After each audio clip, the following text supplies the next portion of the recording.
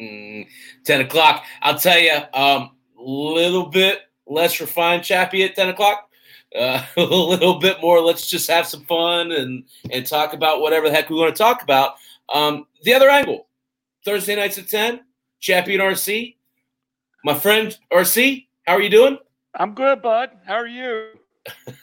Great, man. Great. I'll tell you, we got the pool up this week, and I've spent a lot of time with some water in the water, and I've worked on my tan quite a bit. So I'm looking forward to doing that the rest of the summer. Nice. That is, where you live at, you get a little bit of a real summer in Indiana. It may not be Tennessee, Alabama, Georgia hot, but you get some heat that way coming this time of year. Let me tell you, I haven't really talked about this a whole lot. I went to the Reds game 2 weeks ago in Cincinnati against San Diego. Yes. And it was so humid. I mean, it was one of those nights, Randall, where you could feel it in the air and you knew it was going to rain at some point. And right. It rained on the way up just a little bit, and then it was just thick. I say that because when we talk about understanding environments, I'm talking about the Reds ballpark in particular. It's a small park to begin with. Yes. But when you add that humidity and heat that the summer brings in, it just makes it that much more of a hitter-friendly park. Randall, we saw 3 homers in the first 3 innings, 5 in the first 4. I think it was a ridiculous. It was so much fun to watch. And then in the 6th inning, it opened up and just poured. But it was a good time. I'd say it's the first baseball game I've been to in 2 years. That was probably really neat to get out and be around folks again. Yeah, and taking my nephew is really cool. He's getting ready to go to Ohio State next year. Really smart kid. He wants to be an engineer. And just talking with him, he's not a baseball. He didn't grow up with the game, so he had a lot of really good, insightful questions. And it's just really neat to teach that to someone who's willing to accept it. So really just wanted to take a second and reflect on that. Great American Ballpark. Have you been there, Randall? I was there once. Probably within the first year of it opening. I want to say it might not have been the first year, probably the second year. But it's a nice trip for me. I'd like to go back again. Yeah. And I'll tell you, it's really easy. It's a little over 2 hours here. And, in and out. I did it in one night, went to work the next day. A little bit tired, but man, what a great time. And, it's just great to see live baseball. And the Reds got a really good product they're putting on the field. We saw Vladimir Gutierrez pitch. He did I'd say as soon as the 3rd time through the order came up, he got in trouble. But the first 2 times through the order, he looked like a really good pitcher. He outpitched Musgrove. There is a ton. I'm not sure the Reds don't have a top 3 upper farm system right now. They're that much talent down there. They've got that's a good. The way you said it, I agree with. They've got guys on the doorstep, right? Yeah. And a lot of pitchers. That's the thing, we're not talking about guys like Santillan and there's other people. Gutierrez is someone that Lodolo's playing in the futures game. I look for him to come up late July, early August. Who knows what happens with Hunter Green? This could be a really potent team. They're just treading water right now. You could tell. Yeah. And we still got Nick down here on the farm with us. So you think they also have a shortstop, and I don't have his name off the top of my head. Oh, is it Rojas? Is that what it is? Rojas. Yeah. He's like their 4th prospect. Yeah. And I'm telling you, he jumps off the page like a top 50 prospect. Yeah. I think he's still a little young to be at AA, and he may be a year away from hitting the real prospect rankings, but he plays hard, Chappie. That's what I always notice about him. The player I mentioned it at 8 o'clock that I just want to talk about it a little bit more. When you think about Tyler Stevenson, I really think that he's being underappreciated in what he's doing. He's hitting in the middle of that lineup when he plays. He's playing behind a Hall of Famer and a Gold Glove catcher. Yeah, that's okay. And he's too young and too talented to go shopping around right now. I mean, he's not that guy. He's not the Travis DiNardo that the Braves could cut at 34 years old, go get a middle reliever for or something. What I'm saying to you is he's like the centerpiece of that future. Yeah, I think so. Offensively, especially. I mean, Jonathan India is great.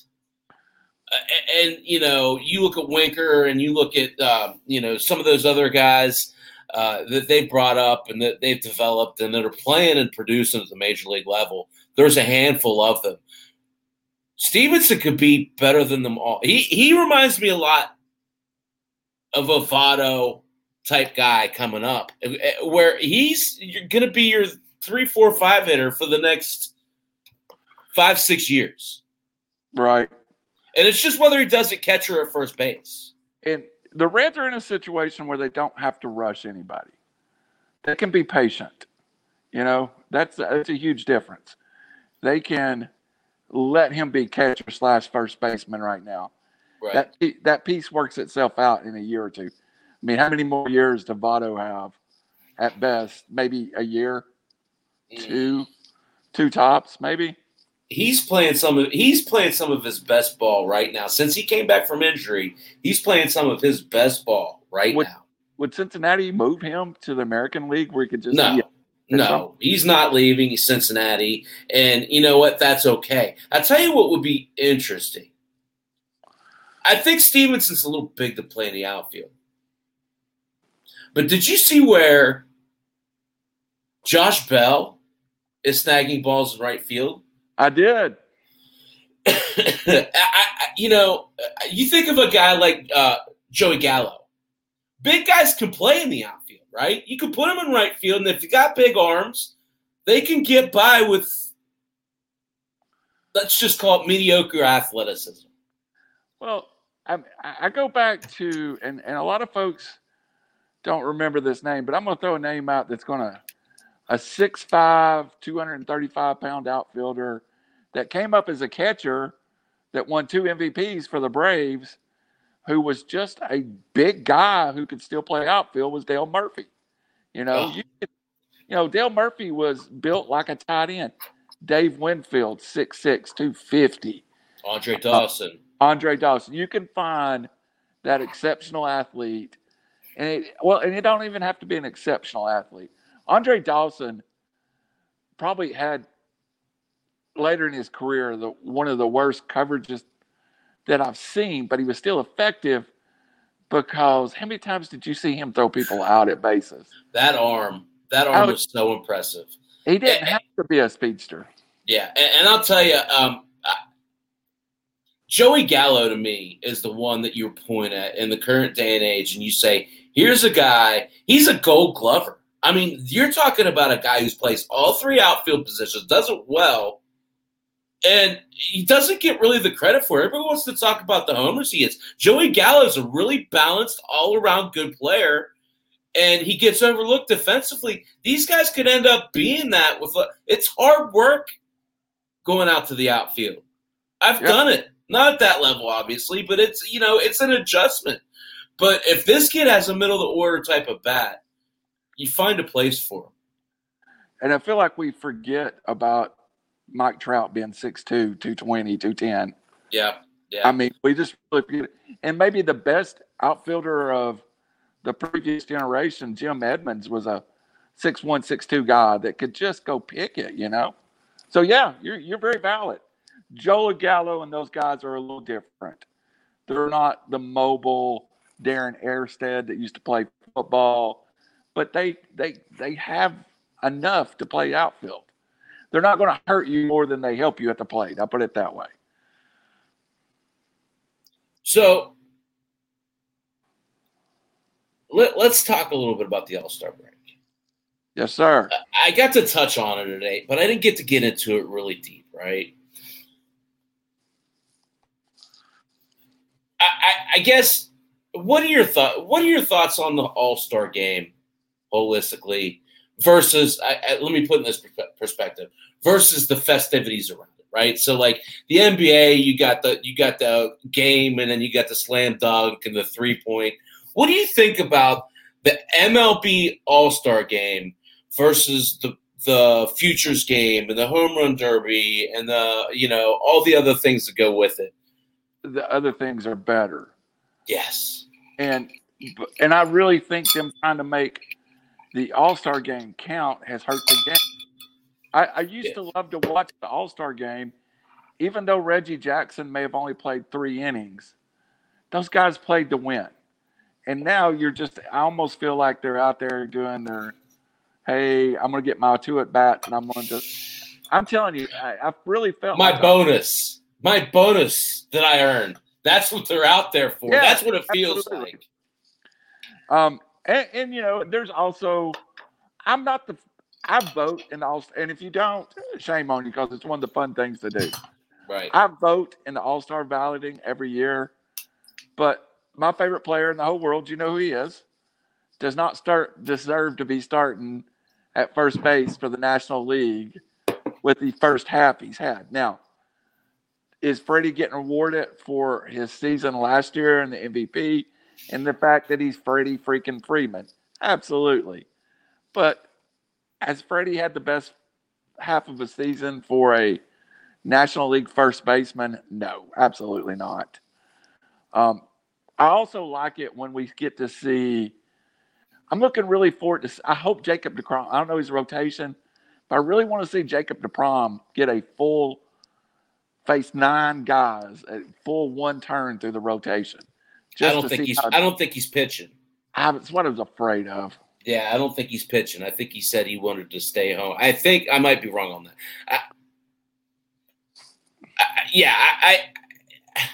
And that's the thing, right? Like these matchups, it's so different because when we were younger, you tuned in because you didn't get to see Shohei Ohtani. Or you didn't get to see, these players that are playing in the other league. But now you see everybody all the time. And I love that. I'm not saying that in a negative light. It's taking some of the luster out of the game. What I look forward to in these games now is the matchups. Yeah, absolutely. I remember getting to see Randy Johnson pitch in the All-Star game. And, TV was limited back then. Right. And seeing Randy Johnson pitch in the All-Star game may have been the first time I ever seen him got to play any level. Ken Griffey Jr., I'm pretty sure the first time I saw him play was an All-Star game. I remember seeing a matchup of Jeff Bagwell versus Roger Clemens, 2 kind of Texas guys. Yeah. I miss that. You things you never saw. You would see Reggie Jackson hit against the National League guys. It was fun. Yeah. Now, the Home Run Derby, I'm sorry if you don't like the Home Run Derby out there. I may not watch a single inning of the All-Star game. Right. But I will watch every pitch by pitch of the Home Run Derby. Yeah. And I love it. And I generally watch quite a bit of the Futures game. Yeah. Mainly because I'm trying to figure out who I'm going to draft in our fantasy draft next week. I have a pretty good idea who I'm taking it for if he's there. So yeah, I get pick 1. So I don't think you're going my way, but we'll see. Yeah, I haven't honestly. I honestly haven't looked at who I'm going to take. I got some ideas, but I'll tell you. So I'm with you. I'll watch some of the All-Star game. But the Home Run Derby is just, I went back because I went to the 1994 Home Run Derby. I talked about it a little bit and it was really cool. It was Old River Stadium, so just a very different time, right? Yeah. But I remembered, and I had to go back and check on it. I remember someone hit it up in the literal upper deck at Old River Stadium. It's crazy.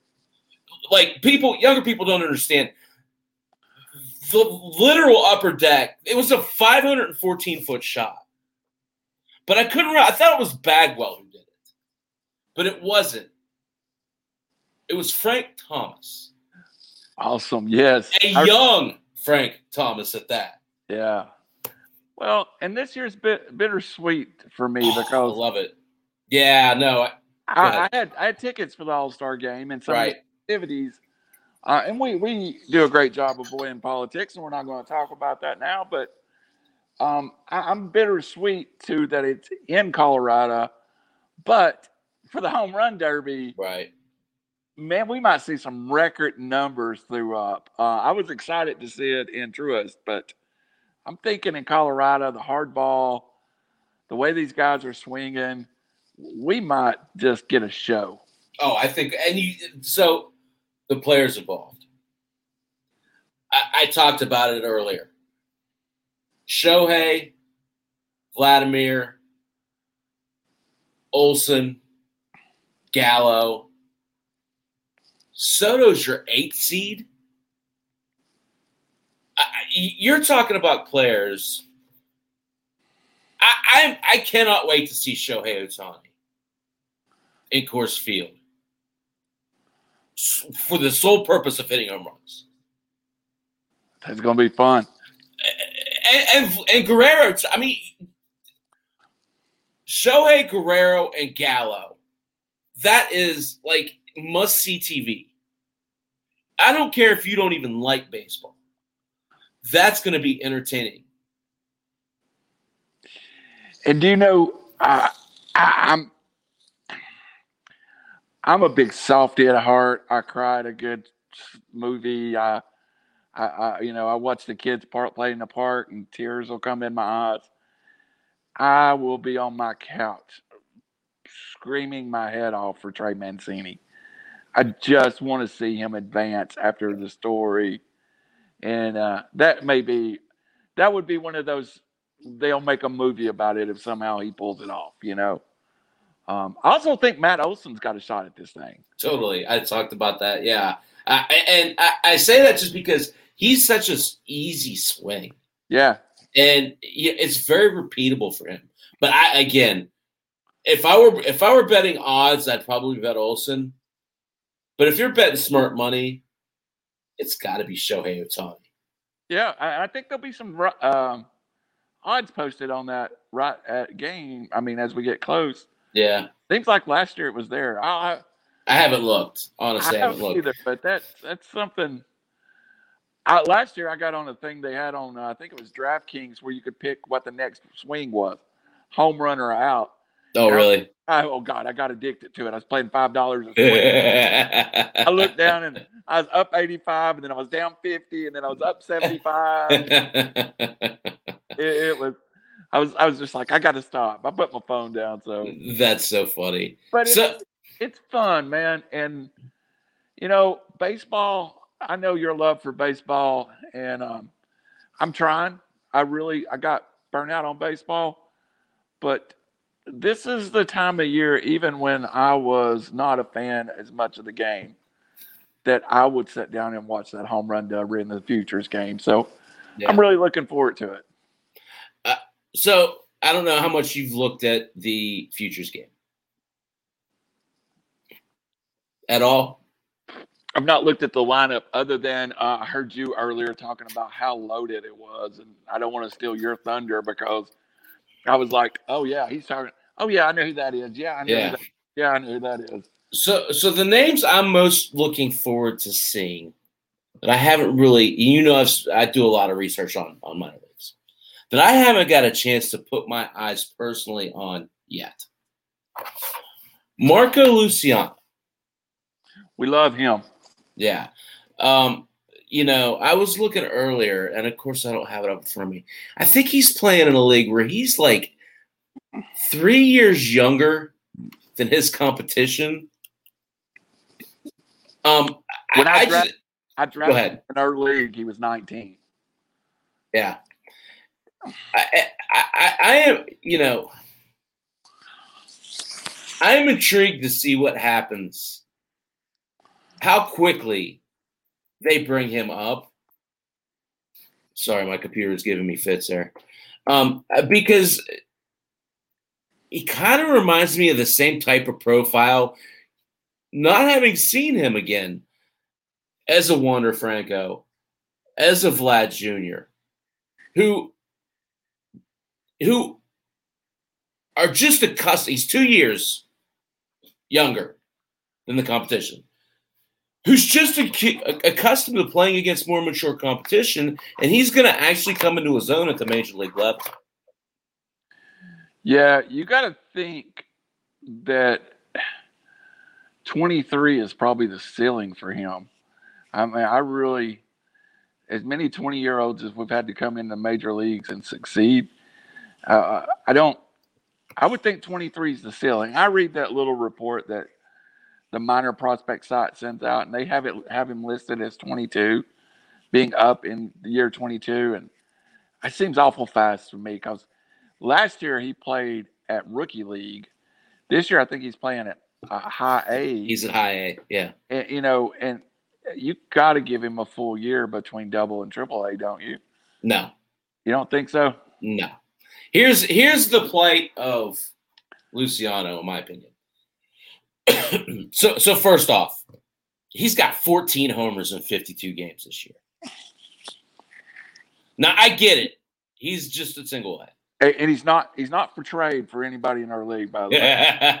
So I look for him to go up to double A after the All-Star break. Really? Now that probably would. And that's what they said in the little blurb that if he gets to double A in 21, you will probably see him at the majors after All-Star break 22. So that's what I'm thinking. Super 2 at the earliest next year. And we're talking about a guy here who is going to be the number 1 overall prospect.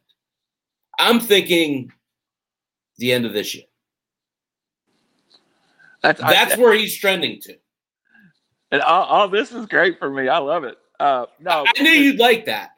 And it just goes to show you when you're looking at these, and that's why I kind of wanted to bring this up. I'm going to talk too about this other guy in a second. How quickly these things change. Yeah. And paying attention real time at the minors. You can go into Baseball Reference and look at any of these minor league guys' statistics. Yeah. It tells you their age differential on the players that they're playing in the league. It's important to know that stuff. The reason, and I took Bobby Witt was my first round pick, if I'm remembering. Yep, you're right. And then on the way back, I took Luciano with my second round pick, which my little cheat sheet had him nowhere near that in value. But I kept looking down, and it said 18 years old, going to be playing 19, and I agree with you. I guess I really didn't do it the way you're talking about it, but in my head, I did, because the age that he was at that level, I was thinking in my head when I drafted him, most kids are in high school still, the American kids. The kids that's getting drafted this year, I think, are the same age for the most part as him. So he's got, a 2-year start on everyone. So that's incredible. And he's succeeded in doing it. I mean, it's not like he's, his batting average is a little low, but again, 14 homers in 52 games, 263 batting average. You're looking at on-base percentage of 358, Randall. Right. He's taken 27 walks as a 19-year-old. Yeah, and again, it wasn't no Randall great revelation, but a little bit of luck, a little bit of, I'm going to draft a kid that's younger than his level. That can also burn you. So I felt good about doing it because of Bobby Witt was my first round. They're both profile as shortstops, but I still think Witt moves in the majors at some point. So me. I just set you up, right? Yeah. So when we're talking age differential, what if I told you Riley Green is playing in a league where he's 4 years younger than the average age? That says a lot. What if I told you in this league where he's 4 years younger than his colleagues, he's hitting 275, he's got a 366 on base percentage, and he's got 9 homers to go with 10 stolen bases in 43 games. Excuse me, 52 games. It sounds like he is on pace to, wow. So where's he at? Double A? Yeah, Erie. Yeah. Wow, I didn't realize that. So here's a kid. If you remember last year, he almost made the big league team out of high school. Yeah, he did. And they sent him back down, and it was the right thing to do. But he's always been well above his competition. Even in rookie ball, as an 18-year-old, he was a year and a half younger than his competition. So it's one of those things where I don't think he has much left to prove. He's at Double A. I think we see Riley Green for September call-up. So you're talking about 52 games in, a 30-30 guy, potentially, at 275. He's doing that at 20 years old. Yeah. Skipped college, was committed to Florida. Right? Yeah, I'm just looking at what he's done here, Chappie. I pulled it up, and I'm just like... Mm-hmm. You know what they call him at Torkelson? What's that? The Bash Brothers. They're both on the same team at Erie. I know the Tigers spent near $6.5 million to get him signed, and it looks like it's paying off. It's funny because when you take a high school kid, it is a little bit more of a risk. But this kid has been impressive from the get-go. He's one of those guys that should have had his growth stunted with COVID last year. Right. And it has not happened. Yeah, we forget that outside of really inter-squad games was about all he got of action. Yeah. That's a good point. Didn't think. Every now and then you hit one off the tee, and I didn't even thought of it. That's a good point right there, buddy. So when you think about it, when you think about a guy like Riley Green, I don't know where. Hold on, I'm going to look at MLB Pipeline because he's up there. He's up there in the top 100. I think he's a top 10, top 15. He's there. I'm trying to get it right now. But it's hard to think when you're rated that highly that you're still underrated. I guess is the point I'm really trying to drill down to. I feel like Green is still being underrated because of Spencer Torkelson, because of Casey Mize. Riley Green's 21. Tariq Skubal, Matt Mann. These guys are generally more spoken about than what Riley Green is. Granted. Spencer Torkelson, number 1 or 2 pick. Casey Mize was the first overall pick. Green could be better than all those guys. The list I'm looking at has him at 15. Okay. This is from January, so you're probably more accurate. So I'm interested to see what this kid does against elite competition. And maybe we went on a little longer than necessary, But the point is, when you get a guy like Riley Green and you get to see him go up against a Nick Lodolo or a Rosie Contreras or Quinn Priester, you're getting all-star game type matchups 2 or 3 years before they are going to happen. Yeah, absolutely. That's what's cool about this game.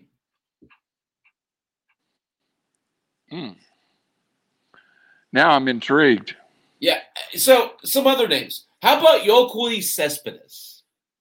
Does that sound familiar? Yeah. I just read a blurb about him tonight, and it's a name that I haven't seen a lot. So that's kind of a new name to my radar. So it's his. I don't have it from me. It's Yoenis' nephew. Right.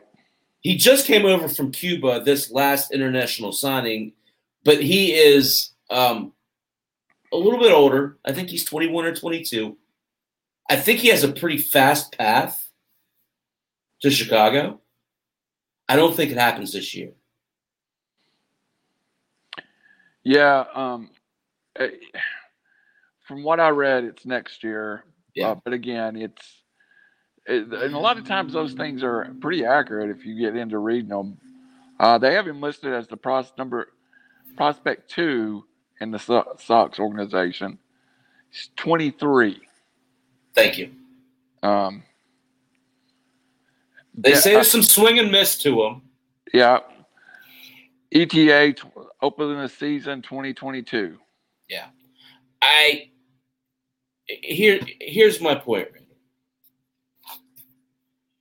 And this is a perfect pivot point. So sometimes I do this by design. Sometimes I don't.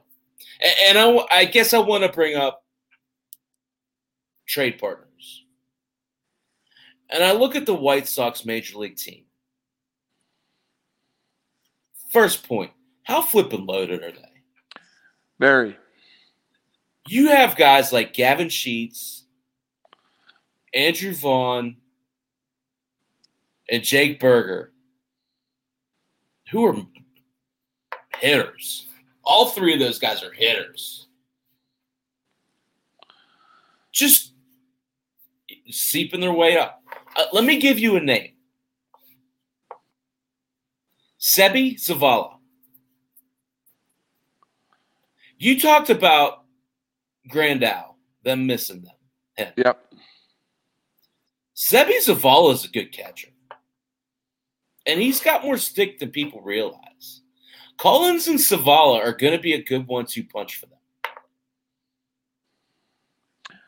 Are they more desperate for an outfielder than they are a catcher? I don't know who. I'm not going to answer your question. Okay. I don't know who the more complete team is. Okay. Houston or Chicago. Good argument there. If Chicago was a little more healthy, I feel like we'd know that answer. But when it matters, they're going to be. They're so far up in the standings now. Yeah. They're going to get Jimenez back. They're going to get Grandal back. They're going to get Robert back. You have the luxury, if you're the White Sox, let these guys play. So the one name I Googled preparing for the show, that I heard connected with the White Sox was Adam Duvall. Oh. Which would make sense. He's a good pinch hitter, could spot start in the outfield, not on a ridiculous contract.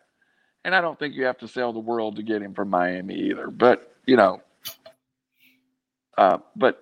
eventually when everyone gets healthy, in the playoffs, he's what he was for the Braves 2 years ago, a hitter off the bench on a lot of situations.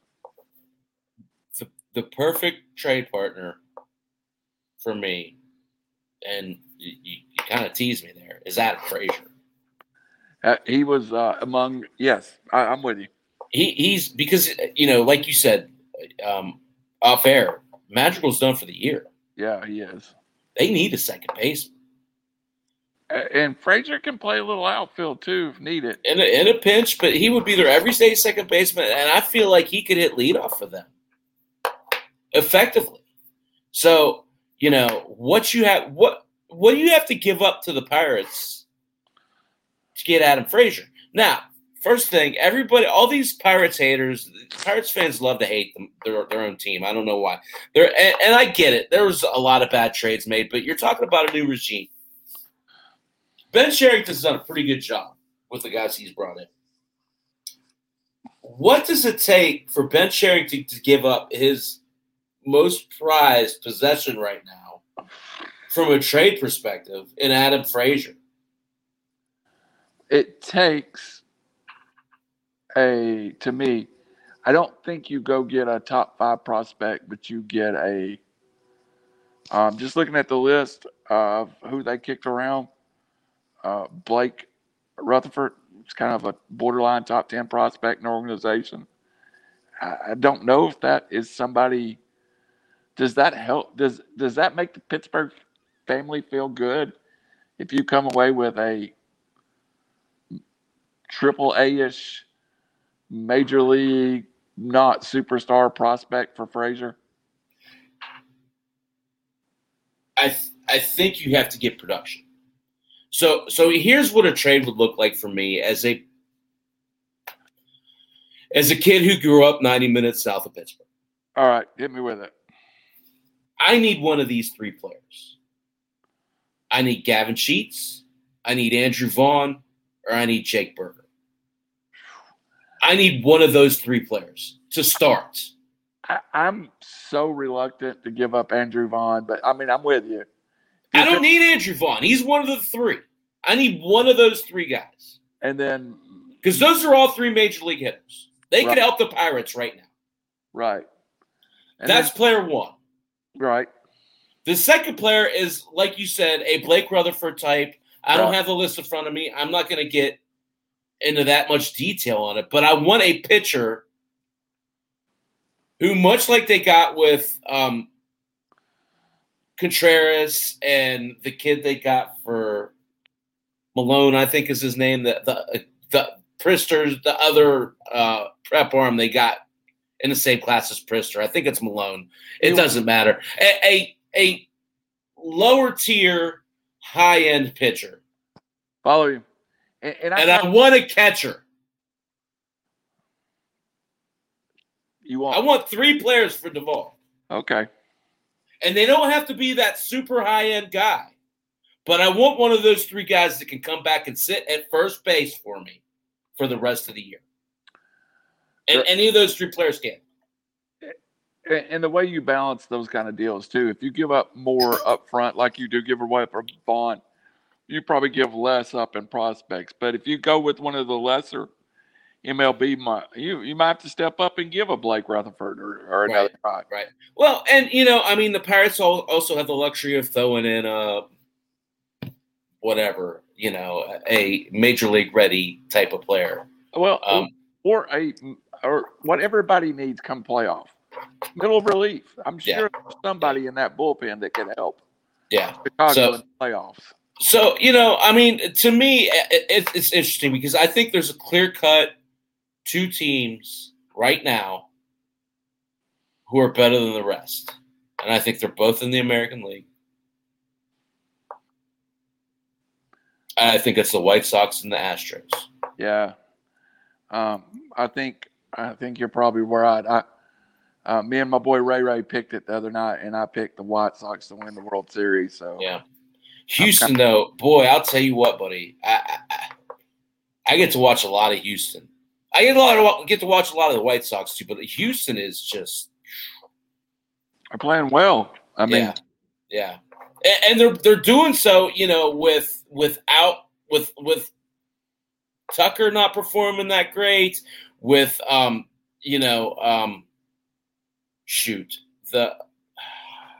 Jordan Alvarez hasn't done that much yet. He just feel like he's getting healthy now. Yes. They're going to be – I'll tell you, Carlos Correa and Jose Altuve are really good ball players. And that's another situation. You want to talk about Bregman coming back. How about the job Abraham Toro and Miles Straw have done for them while they've gone through these injuries? It's been really impressive to watch those kids come in and produce.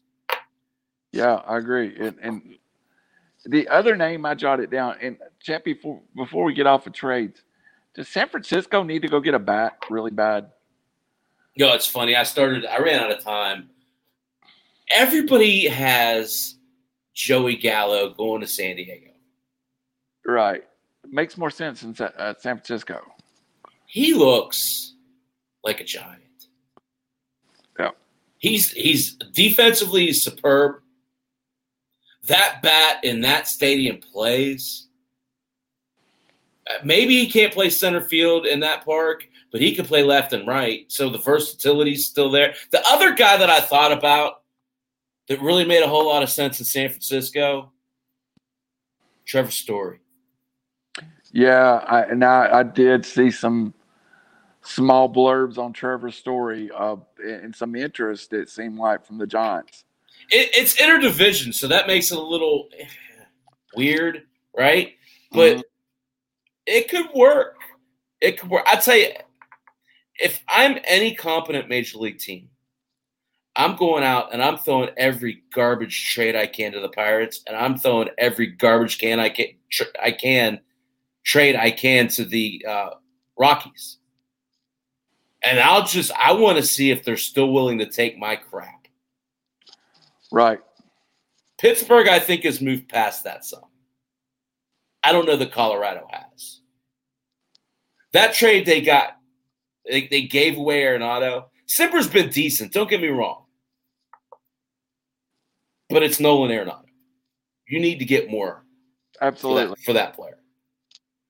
Absolutely. And you feel like they're going to let a couple other players go. I mean, I do. The one other team I want to ask you about, and we'll get off of this subject, but I have them on my list. Yeah. What does the A's are on such a restricted budget? Oh. Could they create a trade, rent a player for August, September? I mean, I don't think that they could go get a salary and take it on for a year and a half even. But maybe someone on a rent-a-deal, Chris Bryant or somebody that is leaving, and they could get them for 3 months. So I don't know. If I'm the Athletics, I am, first off, this is a tough sell, right? Because there's some talent there. Absolutely. Pitching-wise, they've been let down. Right. I mean, you look at everybody's talking about Jesus Luzardo and A.J. Puck, Frankie Montas, Sean Manaea. They've largely underperformed. So you look at a guy like a pitcher, right? Whether it's Charlie Morton from the Braves. Perfect. When you bring in Charlie Morton, what are you going to get in return for? That's the $1 million question.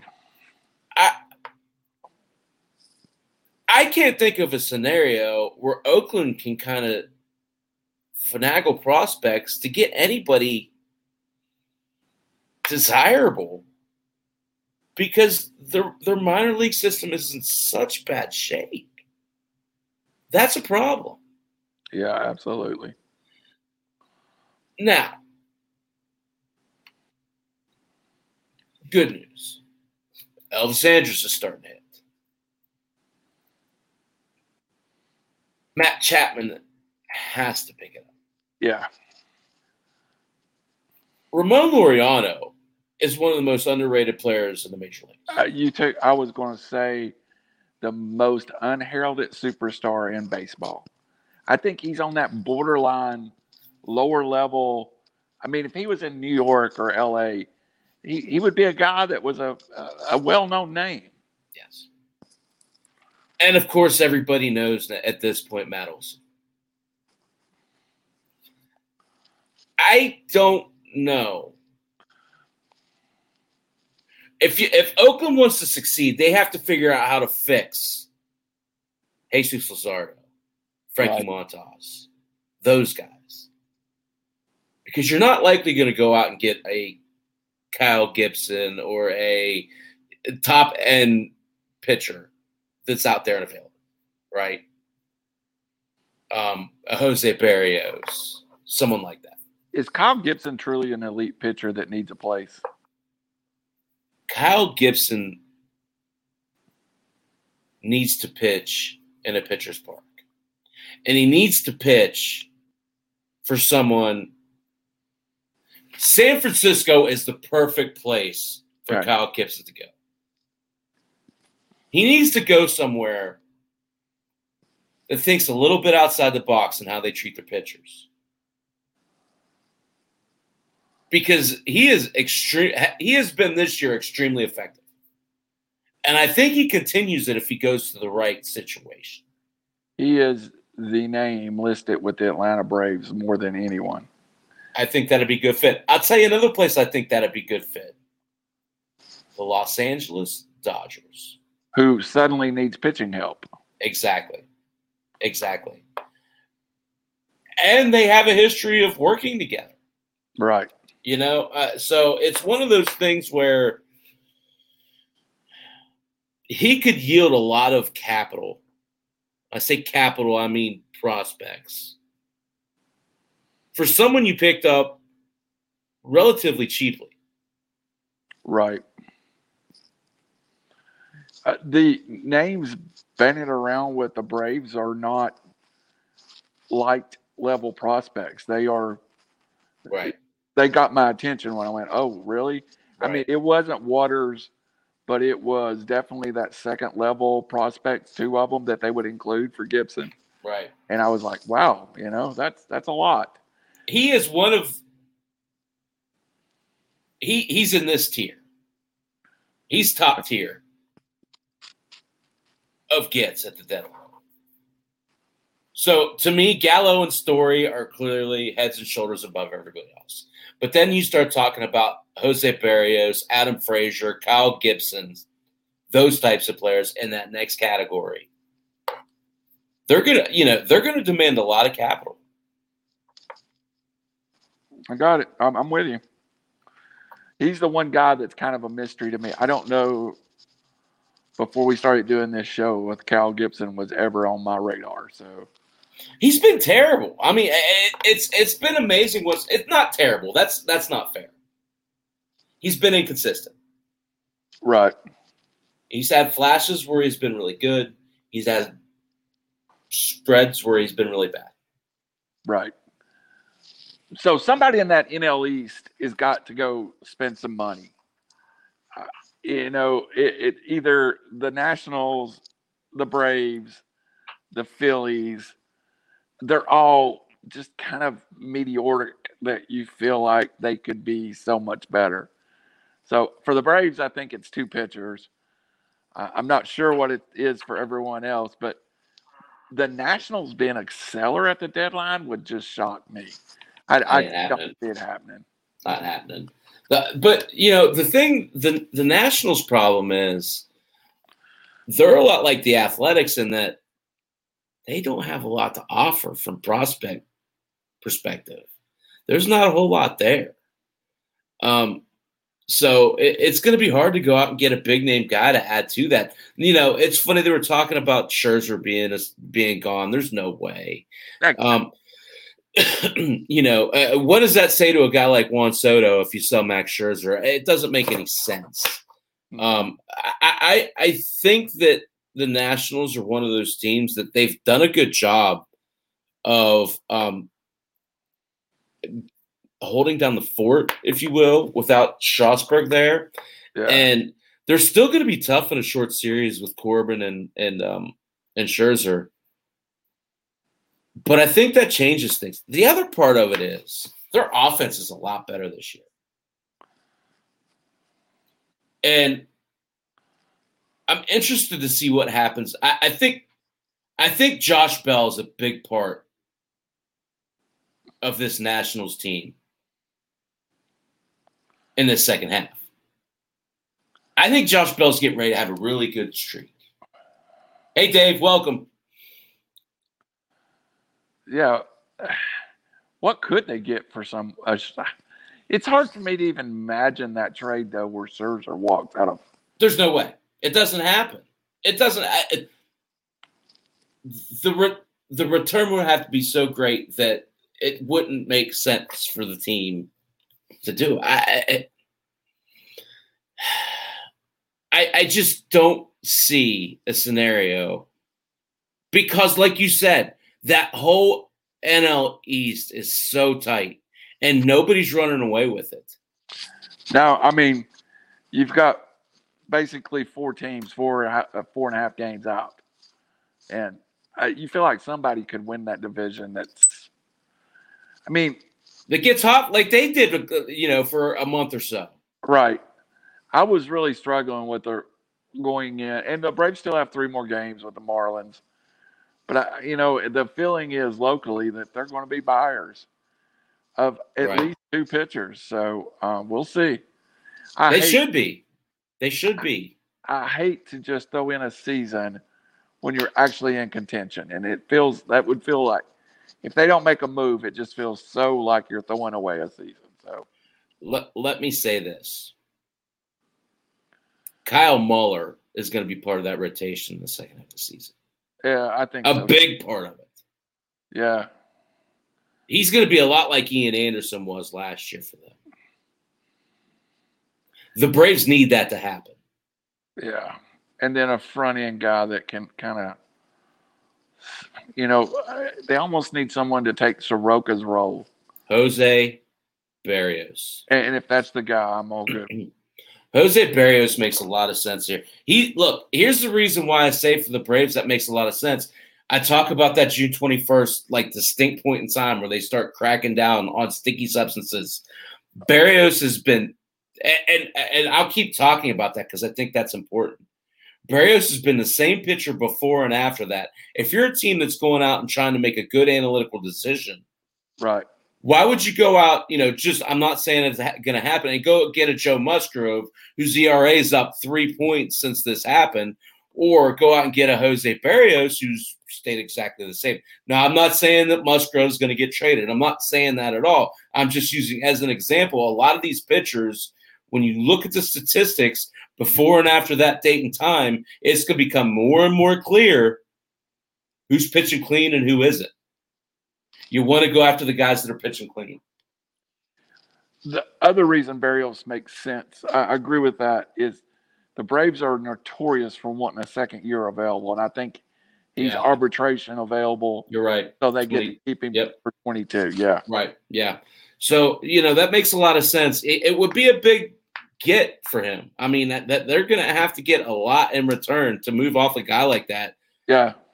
But I think the Braves are in a position to do that. It takes a elite prospect and probably 2 other players, don't you think? Yes, absolutely. Okay. So,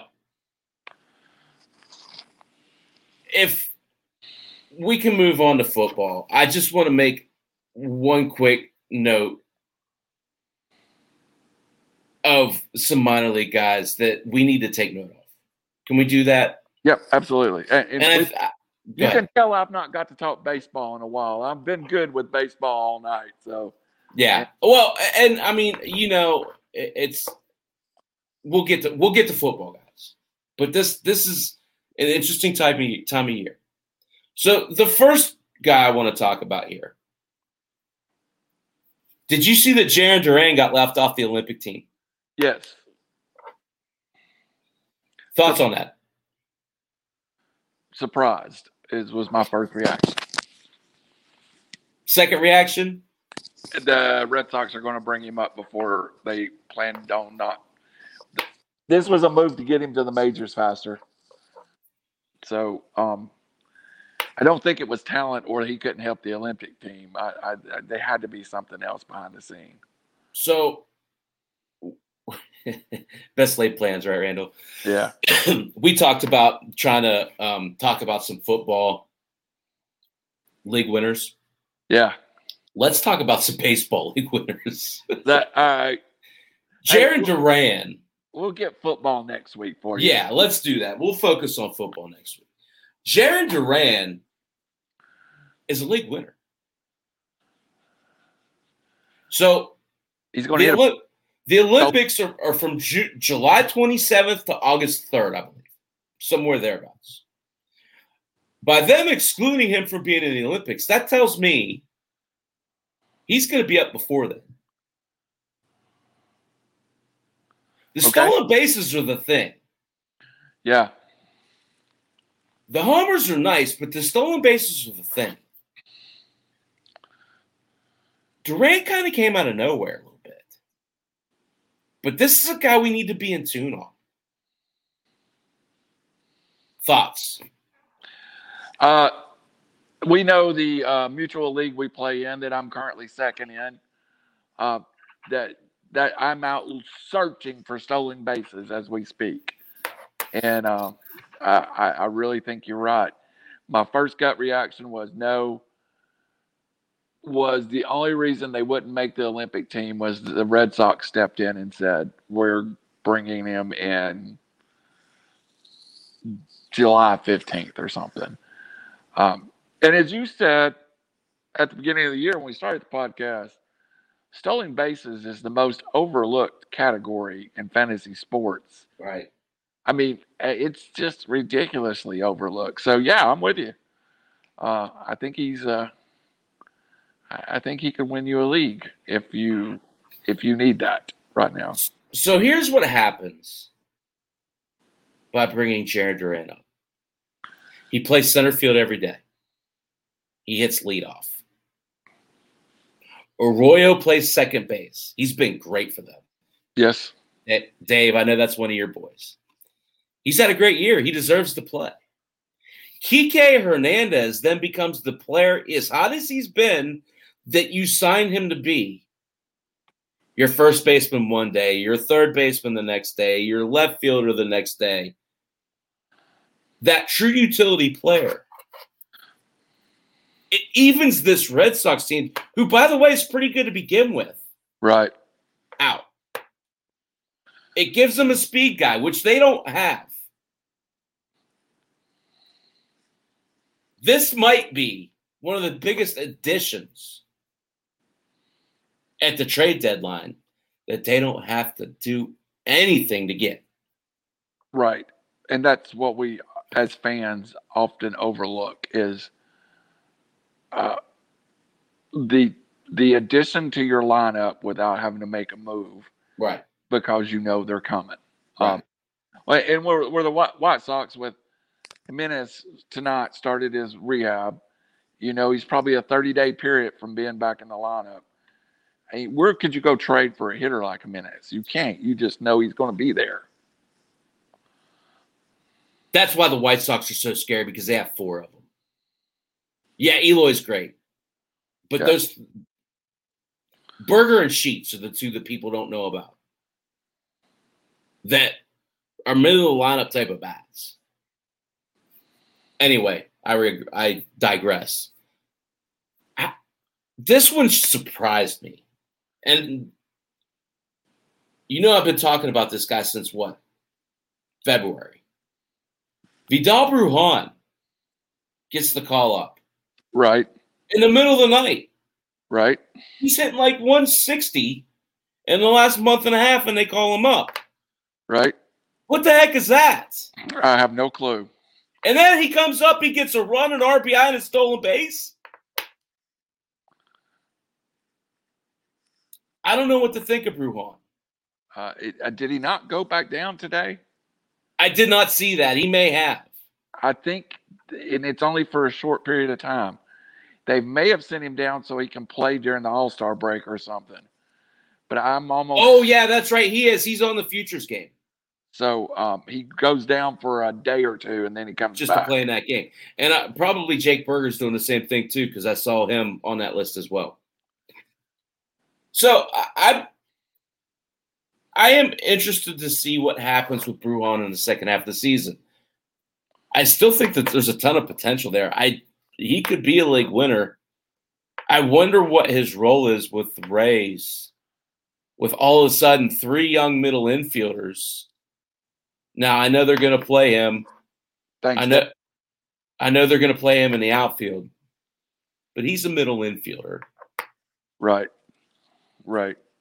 And let's not forget, he's not playing center field because Kiermaier is one of the best defensive center fielders in the game. So that means he's going to have to play left or right. Arozarena is going to play somewhere. Could be tough for him to see the field. Okay. But his impact is non-negotiable. Every time he steps on the field, you know what you get. Exactly. One last minor league player that this is an eephus ball. Forget the curveballs, Randall. Did you see Sam Huff's 550 whatever feet home run that he hit? Yeah, I did. Boy,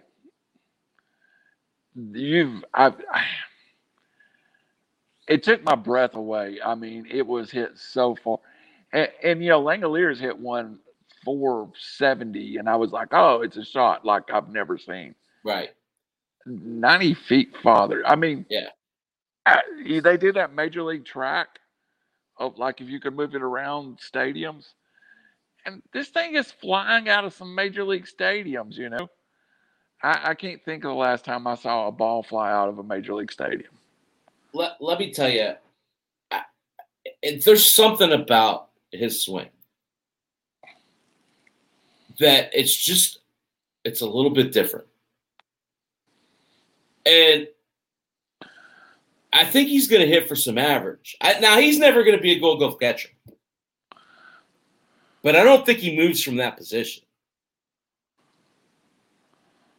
And I think you see him sooner rather than later in Texas. Yeah, and sheer size. That's what, every time I see him hit, it's the sheer size of him swinging the bat that just, it's almost, I don't know if you remember the Dave Kingman back in the day. This guy's and I looked Huff up, 6'5", 245. Yeah. When he swings the bat, it's like the most violent thing you've ever seen in your life. So, but it's fluid too, though. Yeah. It's just size and speed, and it's not jerky.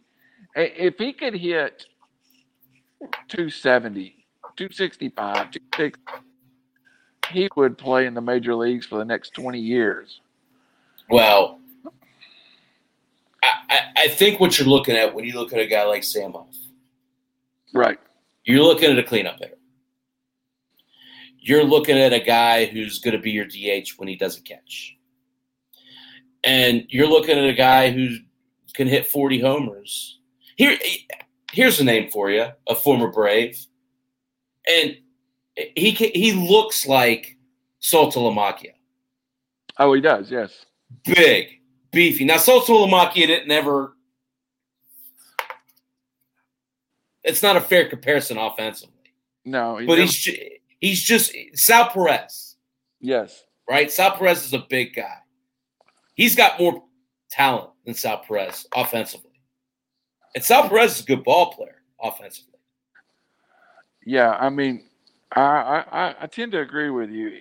He's one of those guys that I just like. You know how you become fans of certain people? You like what Sam Huff is my guy. I mean, after he hits home run, I've checked his stat line every day the last week. So I don't know why. I think I'm going to be a big Sam Huff card. I just said it, a fan. I just bought a card offline the other night. I sometimes you just become fans of somebody. And he's my guy, man. Yeah. No, and I'll tell you, these are the types of players, all of these guys that I just mentioned, that can win you leagues. Absolutely. So if you're in a 2-catch league and your second guy, say you have a William Contreras, and all of a sudden you have a spot you need to fill. Why not sit? Sam Huff's on the IL, by the way. Right. Because he ended the year in the major leagues last year. Ah, yes. So in my CBS league, I picked him up. I'm going to put him on my IL for when he gets called up. Not if, when he gets called up. Right. Man, Chappie, I have missed. I mean, we've been on a lot of football talk lately. Yeah. We just needed to have a go. We do format this, folks, and we had very little baseball in it, but tonight that's where it took us. That's what I love about this show. It can take us sometimes where we didn't intend to go to. I just, like, for me, and I'm not even going to talk about the draft coming up this week. Yeah. Right? I mean, because there's some interesting things going on there as well. The Pirates seem to hold all the cards right now to what's going to happen. I keep hearing the California shortstop, but, you never know. Again, the Pirates are going to take the right player for them. Everybody's going to call them cheap. Everybody's going to sit there and say that, they made the bad decision. None of that matters.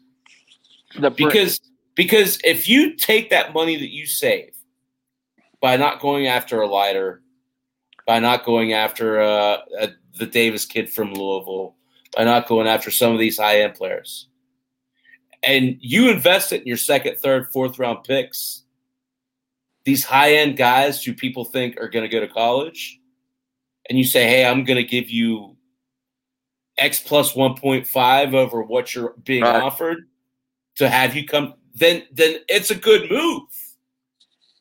So we won't really know until picks 2, 3, 4, 5 what the Pirates' strategy is. If you remember, the Braves drafting Ian Anderson was a slot pick that they got a discount for. Okay. Just because you get a discount on a guy because he wanted to play in Atlanta, right? It doesn't mean it's a bad deal. Yeah, right. There's all kinds of talk about Atlanta with Bubba Chandler, the Clemson quarterback, and he's a kid, and that he would play for no one but Atlanta. But if Atlanta drafted him at 22, he would come, and he's a top 10 talent. Right. You use those things to your advantage. Right. Jeff Francoeur, Brian McCann, they all were Atlanta guys that took underrate to sign. Yeah. So that's smart baseball. Well, we'll see. We'll see. I mean, it could be. That's the right way to do it. Yes. But what you do with it means everything. And you've said it a million times on here. Pitching is much harder to. It just seems it's more of a mystery at that draft level, Listen, but that's the one thing Sherrington's done. He's brought in pitching. Look at Contreras. Look at Priester was in there again. The other, I'm sorry to keep saying. I'm going to look it up. They've brought in pitching. Yeah. They need to now backfill with those talent spots. They need a shortstop. They need a Hudson Head's going to be their guy, right? Right. But you need power hitters. Nick Gonzalez is a middle infield guy, right? Right. Brennan Malone. I was right. Brennan Malone's the other kid. I think Nick Gonzalez profiles it. He's a special player. He's a special player. So the pieces are there. To me, this draft, after that first pick, I think you need to go get college-ready players after that. Right. And if the Pirates do that, they'll be okay. Right.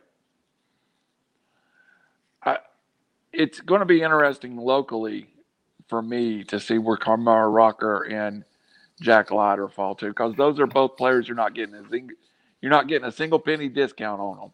Right. So it'll be very interesting to me too, and it's becoming the Major League Baseball and college football have an interesting relationship in that a lot of leverage giving these high school baseball prospect is by signing a college scholarship. So I expect 3 or 4 high-end four-star, five-star kind of guys to be drafted early that have signed football scholarships to be drug away from the football, because you're going to have to slot them and pay them to get them away from a Clemson or an Alabama but I mean they're there, and they're I know there's one at LSU that's a high school phenom baseball player that signed as a quarterback, I believe it is. So we'll see. I always enjoy the baseball draft. You learn a lot about baseball. Yeah. If you watch it. So I pride myself on knowing these players. And in all honesty, I haven't done as much studying on it this year. I've got a couple other things going on. Yeah. Saw you first show. Congratulations. Thank you. To me, it seems like so there's 5 guys that are pretty much penciled in that first 5 to me. Yeah. Right. And then after that, it starts to open up. And maybe you could throw Rocker in as a 6th. But you got the catcher from Louisville, you got the 3 shortstops, and you got Leiter. Yeah. I just don't know. When you look at these players, I don't think there's enough out there to differentiate these 3 shortstops. Randall Scott. I'll make my point, though. Jack Leiter's differentiated. He's automatically in a group above the rest of the guys in this top tier. Henry Davis is getting a lot of publicity. Mid-sentence and got kicked off. Yeah. I agree with you. The 3 shortstops, according to MLB, were as close to rated prospects as they've seen. Right. At the same position. There is a lot, and I mean a lot of talk locally that Leiter is going with pick 2 to the Rangers. Yeah, but we'll I see. think so too. So I'll get to my point, what I wanted to ask. Okay. And I'll give you the names. The 3 shortstops, House, Lawler, and Meyer, the guy that's supposed to go number 1. You got Leiter, and you got Henry Davis, the catcher from Louisville. Yes. Who's the mark? Who's the what? Sorry. The mark. The mark? One of these things is not like the others. Who's the guy that flops here out of this top 5? I don't know. I don't know how to define it, but I have some concerns with the catcher from Louisville for some reason. Thank you.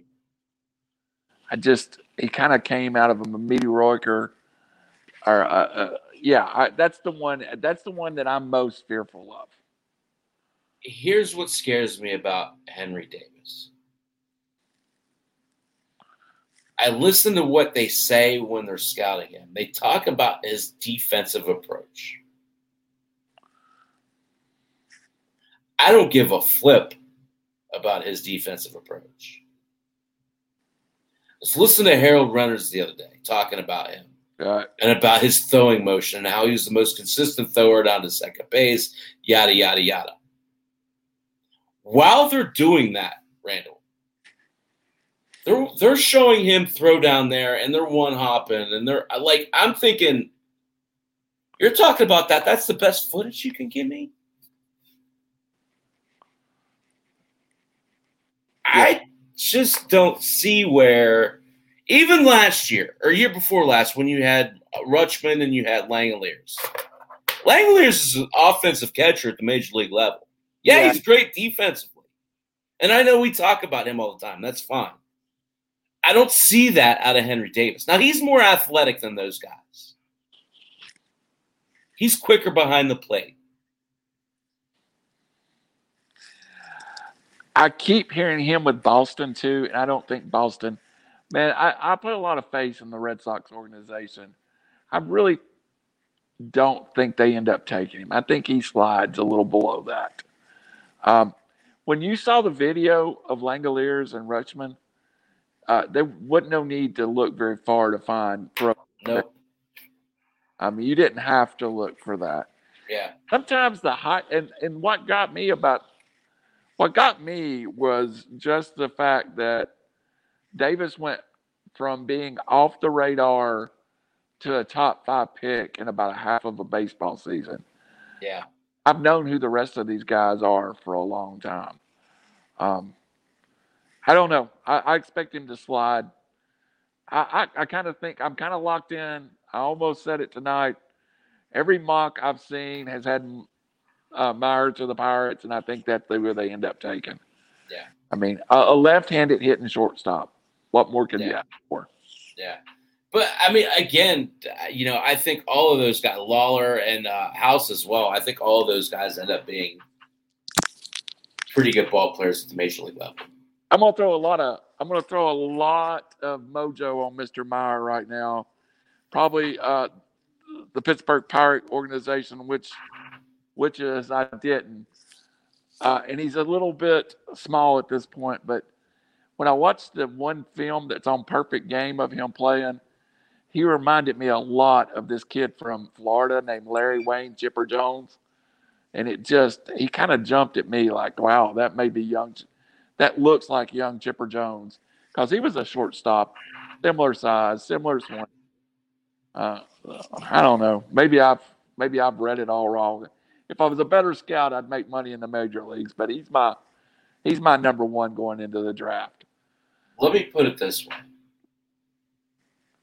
this is a defining pick for the Pittsburgh Pirate organization. Yes, and I think that's a very good point. That this needs. They can't miss this. This needs to be the Chipper Jones pick for the Pirates. Yeah, and again, everything's out there in front of you. I have no problem with them passing on a guy like Leiter. But you have to hit the pick. Right. You cannot miss it. So you better go out and scout these guys. And I'm sure Ben Cherington is a good GM. He understands what he needs to be successful. And don't you think a player like Leiter or Kumar Rocker is more of value to a big market franchise that, like, I keep thinking that one of them is going to end up with the Mets down at pick 10. It just seems like that would be a better team, a name. But we'll see. I kind of did my own mark, and I had Kumar Rocker going 10th to the Mets. But, I disagree. You think he goes before that? I think if there's a team out there that needs a starting pitcher more than the Red Sox do right now, I haven't seen him. Yeah. A contending team. That's true.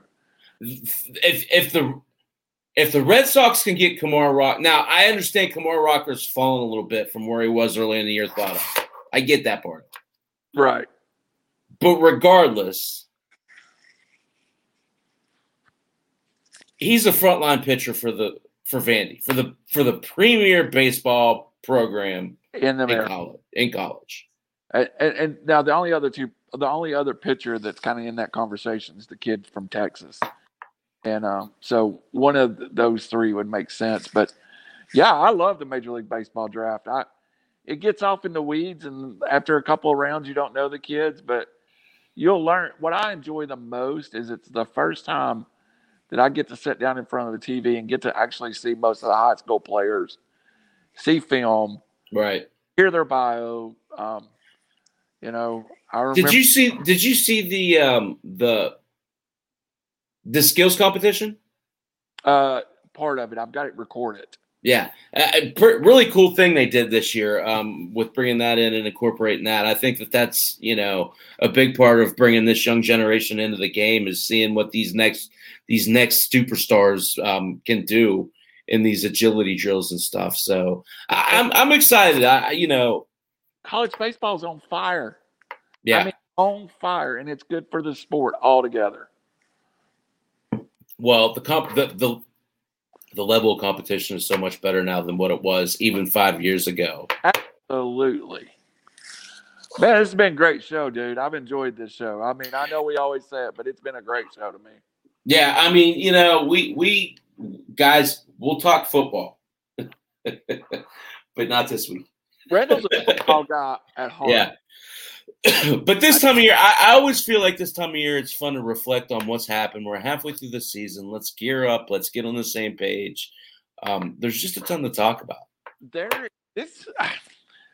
These are two of my favorite events of the baseball season, though. The draft, the home run derby, the futures game. I'll take a little baseball break after this, maybe, and get ready.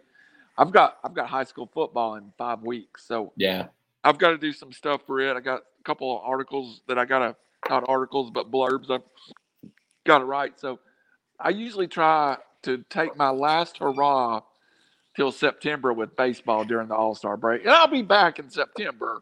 Right. It's just, you can't put all your eggs in one basket. Sometimes you run out of sports time, actually, so. I get it. But, yeah, I'm excited. I desperately – I will be calling you if somehow this thing turns out true that Bubba has just signed this deal with Clemson, waiting on the Braves to draft him so he can sign with the Braves. I'll be up to pick 22. Middle of the night, I'll be riding it out. So we'll see. Well, it really is. This next weekend's a lot of fun, so I'm looking forward to all of it, and I'm going to soak it in. So it's going to be an interesting weekend, and I look for really exciting things, starting with the home run derby. Ending with the home run derby, really. But the prospects game is going to be fun as well. One quick point before we leave. So a layer back, I guess there's like a prospect /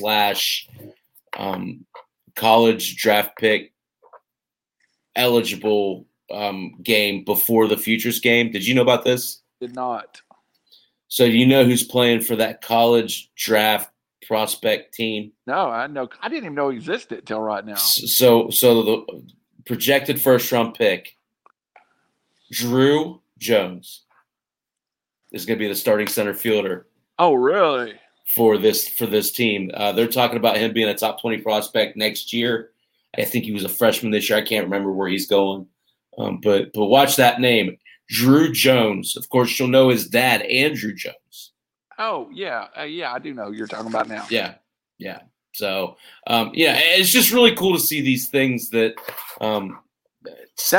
get you a look at different people. His dad wasn't a bad baseball player. The other day, I sent you my buddy was at a tournament, and they had 2 former major leaguers' kids out on the field playing at the same time. Yeah. Travel league ball, and you're just like, he's like, oh, here's so-and-so kid, and here's so-and-so kid. And you just look at them and you go, wow, that's a 12-year-old? Yeah. The one I'm excited to see play in the futures game, I really want to see Drew Waters improve. He's starting to slide as a prospect. And I disagree with that. Well, in the Braves rankings, I don't know if that's fair. If he's a little of the Thunder's gone. Overall, right now, I feel like the Braves baseball organization has a little distaste. Yeah, locally, they're stagnant. Right, you go up to Pittsburgh and get just waylaid. Yeah. So, looking forward to see Drew Waters. Want to see Bob? I've never seen Bobby Witt. That's somebody I'm really looking forward to seeing. Right. So there's a lot of guys I've never seen that I'm super, super excited to see. Well, we're going to talk about it more next week. Absolutely. We will share notes next week. All right, bud. All right, guys. Until next time, I'm Chappie. I'm RC. You want to plug anything, buddy? What have I got? Oh, yeah, I do. Thanks for reminding me. Our normal Friday night MMA show before UFC is being moved to Saturday. My buddy Andrew is in Oregon with his family. And this is the biggest UFC of the year. So we wanted to wait till after, and so I'm recording in the middle of the night, Friday night. we'll have a special Saturday edition of Fight Night right before, well, not right before, a couple 4 hour, 5 hours before the UFC comes on at noon Saturday. You get my final prediction of Conor McGregor versus Poirier, which I've changed 4 times this week. So, yeah, Saturday at noon. Sounds good, buddy. You know I'll be watching some baseball. Oh yeah, it's funny on Fight Night. I split my TV because I love UFC, but I'm usually splitting it until that main bout comes on. Yeah. Well, I'll tell you. We took a week off last week, and I'm glad to be back here talking with you this week. So it's been a great show, man. I get excited about baseball this time. Yeah. Let's make a date next Thursday. I'll see you then. All right, man. Till next time. Thanks, guys.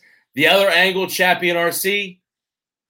Check out the other podcasters, iLogic Media. Take care. Thanks.